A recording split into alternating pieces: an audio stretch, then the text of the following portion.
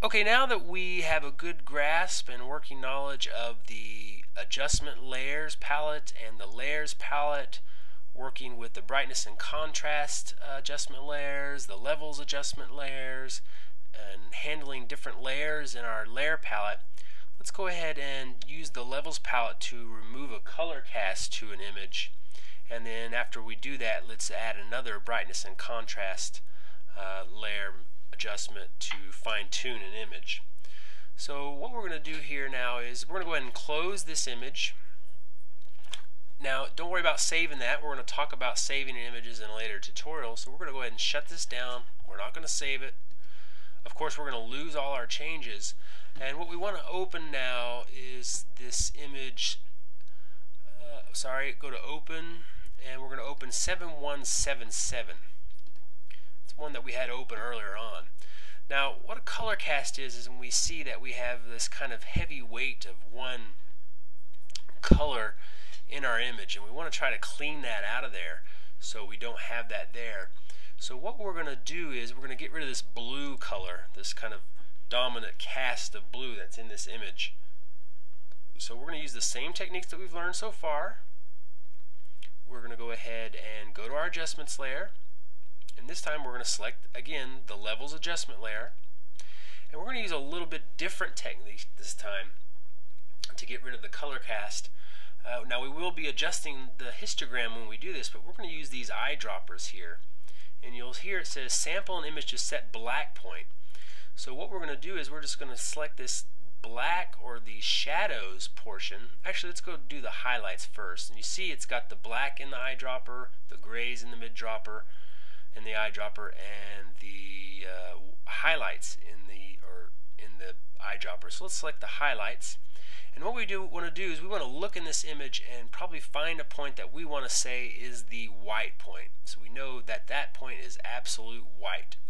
So what we can simply do with this eyedropper loaded, let's just select, I know from working with this that this cloud is definitely supposed to be white.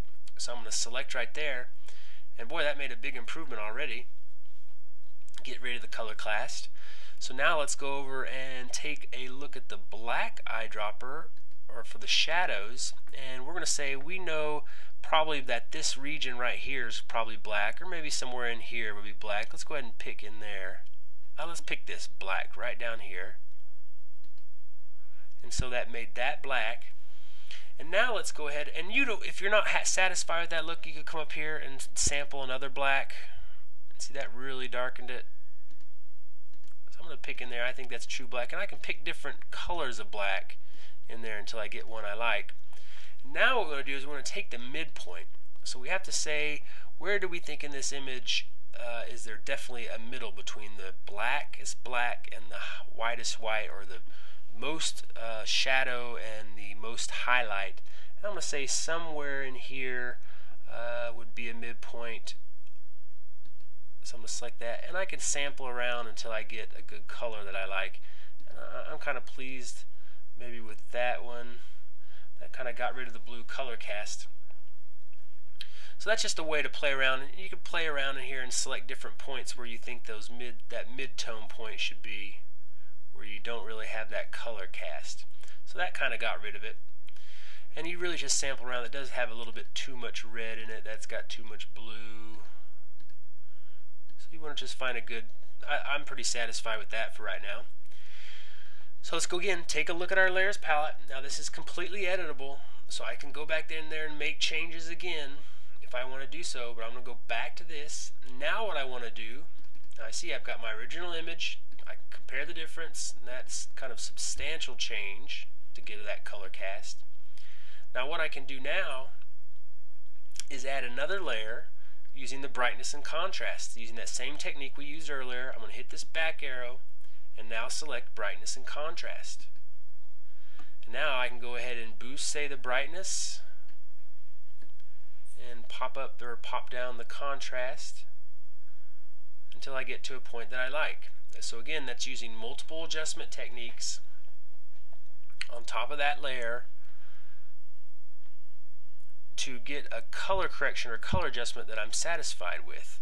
So again, I can turn these off. Let's go ahead and group them so it's easier to view. So I'm going to create a new group. I'm going to command click both those layers, drag them into that group, and then I can collapse that, and then just hit this one eyeball. Now I don't have to collapse that to show the eyeball, so this is before, that is after, and so I'm pretty pleased with that. And so that pretty much wraps up this tutorial.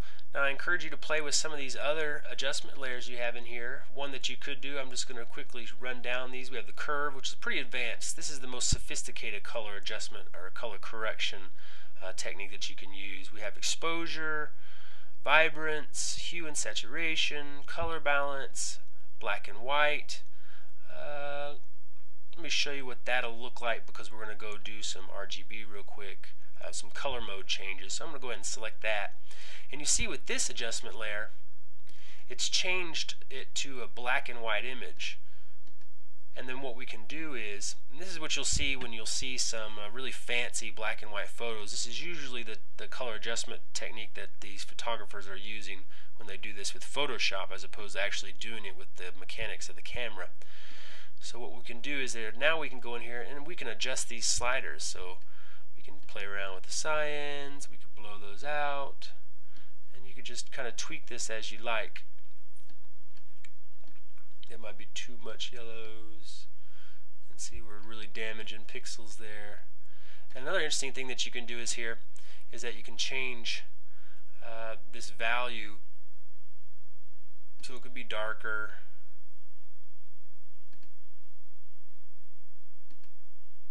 And you can play around with this tint and pick a color. So say I want that there to be a blue tint, which kind of gets us back to where we were, and then I can change those values. So that's kind of play around with that. So let's go ahead and trash that layer. That's the black and white adjustment layer with a tint applied. So I'm just going to select this and trash that. Another thing I want to show you is the hue and saturation. People use this a lot. The best way I like trying to explain that is if you ever watched the CSI out of Vegas and then the CSI Miami, it's like the hue and saturation of that program is always bounced up. So let's take a look at what that looks like. Let's get out of that brightness and contrast, and let's create a hue and saturation layer. And so now with this hue and saturation, I can kind of boom things up or down and kind of get a different feel of what's going on, and you can kind of play with these saturation and lightness and really get some interesting looks. Now there's things that you can do where I can just adjust certain colors at a time and just adjust there. So now I'm really just adjusting the cyans and the saturation of the cyans in the image.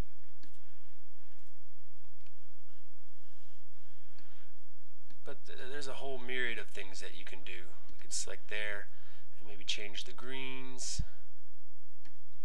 But that's just different adjustment layers, and you just want to play with those as you can. And of course you can find out more information in Photoshop's help or reading on the internet, or you can talk to your instructor. But that pretty much wraps up this tutorial. That's using levels to get rid of a color cast and then applying multiple adjustment layers to kind of get a final product that you like. And again, that's the original. This is after the final color adjustment.